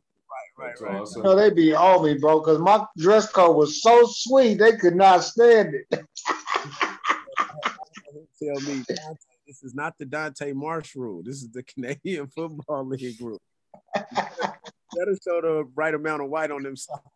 Marsh, speaking about your dress code, I saw your white Nikes last night. The picture with your suit that looked really good. That was good. I was gonna comment, but I was like, I'll just leave it. Change it up, man. I clean up well. I will say that. That's gonna be the first time I ever saw somebody with a white pair of Nike sneakers on with a suit. I've never seen that before. You did that last night, and it looked excellent. My homeboys did it back in the 90s. Like, remember when the patent leather Jordans first came out, Arland? Cats Yes, sir. Prom in the tux with the J's on. So yeah. Oh yeah, my son's up on it. He do that. Yeah. So Hey, I wear Stacey Adams though with my suits. I got Stacey Adams, but I'm telling you, Arlen, man, them tennis shoes were so comfortable, dog. I wore some Chuck Taylors with a suit before, some low top ones for sure. You know, the dress shoes after a few hours, man, that shit ain't no good on your feet, man. I'm a big Doc Martens guy. I got a pair of Doc Martens with the right blue, about that. the Union Jack on the Doc Martens. Looks sick. I'd pull them out, but they're in the other room. But anyways, you already know it. So yeah, man, Arlen, we're gonna have to get you back on here too, man. What we can do, Ron, what we talked about before, we'll get a 2011 BC Line Grey Cup team reunion with some of the guys. Yes, sir. We got to get on that. I think that'll be dope. Yeah, we got to get on that soon. So y'all gonna be at the Grey Cup December 12th? I'm gonna get up there, man. What's the border like? Got to be vaccinated. I won't be coming. No. I don't think it's gonna be like that in August or September. I hope not. Because that's that's the route they're going down right now. There won't be anybody coming across the border anyways by driving over without being vaccinated. I'm talking about flying. I don't know, man. I don't know. Violating all your HIPAA, all your personal rights are out through the fucking window if you're not vaccinated. They can't do that. And there's so many lawsuits right now. A bunch of colleges try to tell students they couldn't come back to school because they weren't vaccinated. There's a bunch of lawsuits for that. So I haven't got a shot. I'm good. I'm all right right now. I didn't have a shot when I scored that 100-yard touchdown. Arland, one more thing quick before we head out. Since you're in Edmonton right now, what do you think about the name change to the Elks? Oh, I love it. Okay. I love it. I think it's good for nature. And if you ride around here, you'll see a lot of moose and elks on the highway in Alberta. Yeah. So I think it's good for the country. It's a nature name. It's not nothing that's derogatory. Yeah. I think it's fitting. I actually went down to the Edmonton Elks facility 2 weeks ago and presented them water labeling for their company. Nice. So I made 5 sparkling bottled waters and hand sanitizers to match with it. Yeah. And took it to the president, Chris Preston, the president and CEO of the company, and talked to his advisor, Courtney Clace. And they're reviewing if they want to put it in Circle K's or at their stores right now. Nice. So I'm working with them, and I also have a limo service that I'm gonna be working with them during the season. Their first game is August 7th. Commonwealth. That's right. Yeah. I don't like the name changes. I'm sorry. Yeah, Dante, I'm kind of with you on that. The one thing I did look at the emblem. Go look at the helmet. That helmet is nice with I'm saying this is what I'm saying, Arlen. It could be nice. I'm just saying. Here we go again with all this. Like the Washington Redskins are always gonna be the Redskins to me. Yeah, me too. I'm not calling them the Washington football team. I'm not doing that shit with the Washington Redskins. I graduated from McClymonds High School in West Oakland. We have a laundry list of phenomenal athletes. Bill Russell went to my high school. Like we have a lot of them, and we are the Warriors. And they just kind of changed our mascot. Like I'm over it, dog. Like we got to stop being so sensitive. What did they change it to?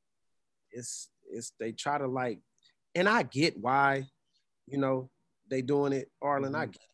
It's, supposedly derogatory or this or that, but it's been that way for so long. Why change it? I think it's only derogatory if you make it derogatory. Right. But my whole point initially, this shit should have happened initially. It was derogatory when it was first created. Exactly.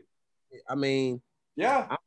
I'm very woke and I'm with all the smoke about things of that nature, especially when we talk about race and social class and socioeconomic issues. But I'm just not, when it comes to sports and you're talking about the names of the mascots, I'm just not on board with that. Like, it doesn't offend me personally. I mean, I'm the Washington Redskins. That's all I've known my 42 years of life. So I don't really see the Kansas City. So, I think we need to leave stuff like that alone and focus on more pressing issues like police brutality and Well, it gets as far as like the Vancouver Canucks. A Canuck is actually a French Canadian, as far as I remember. So you could say like, I'm taking offense to a name, after a French Canadian. So you got to change the Canuck name now. Like, come on, like where does it end? Right. That's my point. And that is the point. And why the hell, if Washington's going to change their fucking football team name, why not have a fucking team name to change it to instead of the Washington football team? Come on. Come on. I feel like we get they got all that money and come up with a name. What, they said 4 or 5 years from now or some shit like that? Come on. I'm just, like I said, the Eskimos, I don't see nothing derogatory about that. In fact, it actually brings awareness to Eskimos because I was so, ignorant to the fact of just like the demographic prior to coming up to Canada. I didn't really know too much about Canada. I knew about Jeff Garcia, Doug Flutie, Warren Moon, a couple guys, and Rocket Ismail, but I didn't really know. I thought all of Canada was hella cold. People lived in igloos, and because I didn't know, right? Yeah. So, they only do that in Edmonton. but okay, thus, the name, right? Yeah. So I don't think there's nothing wrong with it. I think when we start to do that, it's not the Confederate flag, bro. You get what I'm saying? It's not that. It's not a damn, white sheet over somebody's head. It's not, for me, and this is my own personal opinion. These are Dante Marshall's opinions and thoughts, right? So to me, I don't think it's so offensive to the point where we're gonna, like you say, and that's where I'm at. Where does it stop? Mm-hmm. It's gonna keep going on and on and on. And next thing you know, it's just the cancel culture is just fucking taking over, and I don't like it. We got to stop being sensitive as a community, as a society, as a whole. Like everything is so sensitive now. And it goes back to what I was talking about earlier, when if you can identify so you could wake up tomorrow and say, I identify as a woman, and now you're allowed to go into the women's bathroom. That's crazy. Yeah, that's a little too fucked up for me, man. Exactly. So it's like, where do we draw the line and say, it's okay to be a alpha male again. It's okay to be masculine. I think there's a huge problem in the world right now when you talk about men being men. We need to get back to when men were men, because this shit that's going on right now, it's not helping. It's not helping our young men. We got a lot of little boys that are chronologically men age, but they haven't grown up and they're very immature and they have a lot of feminine traits. So I think this whole cancel culture thing and all the Me Too movement and some of this stuff is being taken too far, and it's actually making a problem bigger. And it's okay to be a manly man. I'm a father. I have a son and a daughter, and I'm an alpha male all along. And I don't see anything wrong with being a man, like a real man. Yeah. And I think we need to get back to that as a society, because we're so, like I said, we're so sensitive, and that's where I think we're having all these It's like we can't make up our mind. It's like when I seen this video of a woman complaining because she felt uncomfortable because there was a man with a penis, male genitalia, who identified as a woman, to then was allowed to go into the spa area where women go, all because they identify. Dude, you were born a man, bruh. You're not a woman. So I don't care what you identify as. You can't go in the woman's area. I got a 12-year-old daughter. My daughter should not be subjected to. Yeah. I'm with you on that. That's where I have a problem with this stuff. I'm not homophobic. I'm not transgender phobic. I'm just, what's right is right and what's wrong is wrong. 1 + 1 has been 2 for 42 years of my life. So I don't. I mean, if you're transgender and you've got that operation done or whatever, whatever procedure is involved, and you no longer have a penis, then fine. I get it. But as soon as you're a man who says I'm a woman, but you have a penis and you're in, with women, children, whatever, I got a problem with that. There's something wrong with it. So, we just, and I'm using that. I don't talk about the LGBTQ community, politics, or religion. Smart because man. We'll be here all night. No, I'm just making a point, and I, it just bothered me because once again, I'm a father of a young man and a girl that will soon be, becoming a woman, and she shouldn't have to be subjected to feeling uncomfortable. You know what I'm saying? With a man inside their personal space in a spa because that man identified as a woman. And then what killed me was what made me just so confused was the actual spa people were validating that. We can't discriminate. So here's why I'm kind of running on a tangent about this subject is because we know we in trouble when we start to we're more worried about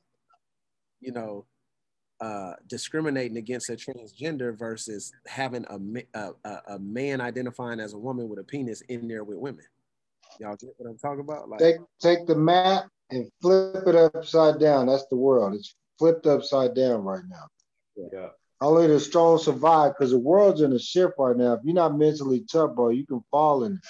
Bro, even the nicest people like myself got into an altercation with somebody, and I'm a good-hearted person. I'll give you 5, 6, 7 times to disrespect me before I even say something to you. You know what I mean? But the world is in a shift when I'm like, damn, how am I getting into it with these people? I don't even bother nobody. You feel what I'm saying? Yeah. 13 years of hard work and watch film 80 hours a week or more. How you gonna tell me? Because you went to theory of football, you think you know how to run a post corner? You know what I'm saying? Hold up. You think you know how to play cover 2 when there's 3 seconds left? You know what I'm saying? You know what I mean? Right. I tell you, the world's in the shit, bro. People ain't getting it. You got to be mentally tough now, fam. You know what I'm saying? Because there's a lot of mental illness going on out there, fam. Definitely. Male and female, old and young. Definitely. Yeah. Well, man, we're gonna get you back on, Arland, man. I gotta get out of here, but man, it's been man. I appreciate y'all taking the time to have me on, man. Yeah, thanks, Arland. It was nice to meet you. It was nice having you on. But yeah, thanks a lot for coming on. And we need to set up that we'll have multiple players on one of these days and get that rolling. Definitely. That's great. Please send me your email so I can send those cases out to y'all. If y'all want to get private label, send me an email about how we can get a mock one set up. Yeah, that'd be great. And Arland also as well, we'll talk about the advertising thing too, because that's definitely something I'm interested in to get some advertising on the show. So. Oh, guarantee. Whatever you would like, man, just send me an email. I'll reach out to my people and I'll get back with you in a day or so. Awesome. Thanks very much. I appreciate that. Good thing, Ryan. Dante, nice meeting you. Man. Thank you. Thank you for joining us on this episode of Inside the Minds podcast with Dante Marsh and Ryan Hyde. Check out our Facebook, YouTube, and Twitter accounts to see our upcoming show announcements, links to our previous shows, and sound bites. And don't forget to hit that follow button while you're there. Hey, this is Logan Bandy. Hi, this is Zane Frazier. This is Art Jimerson. Chris Rainey. This is Boots Electric, and thank you for joining me on my special guest spot on Inside the Minds podcast, where everybody wants to be if they're smart. Good field position, start, play action. Burr's going to load it up, but he's short on the throw. Intercepted. Dante Marsh Marsh has his 30th career interception and a good return back into Ottawa territory. Well, the usually strong-armed Henry Burris comes up short.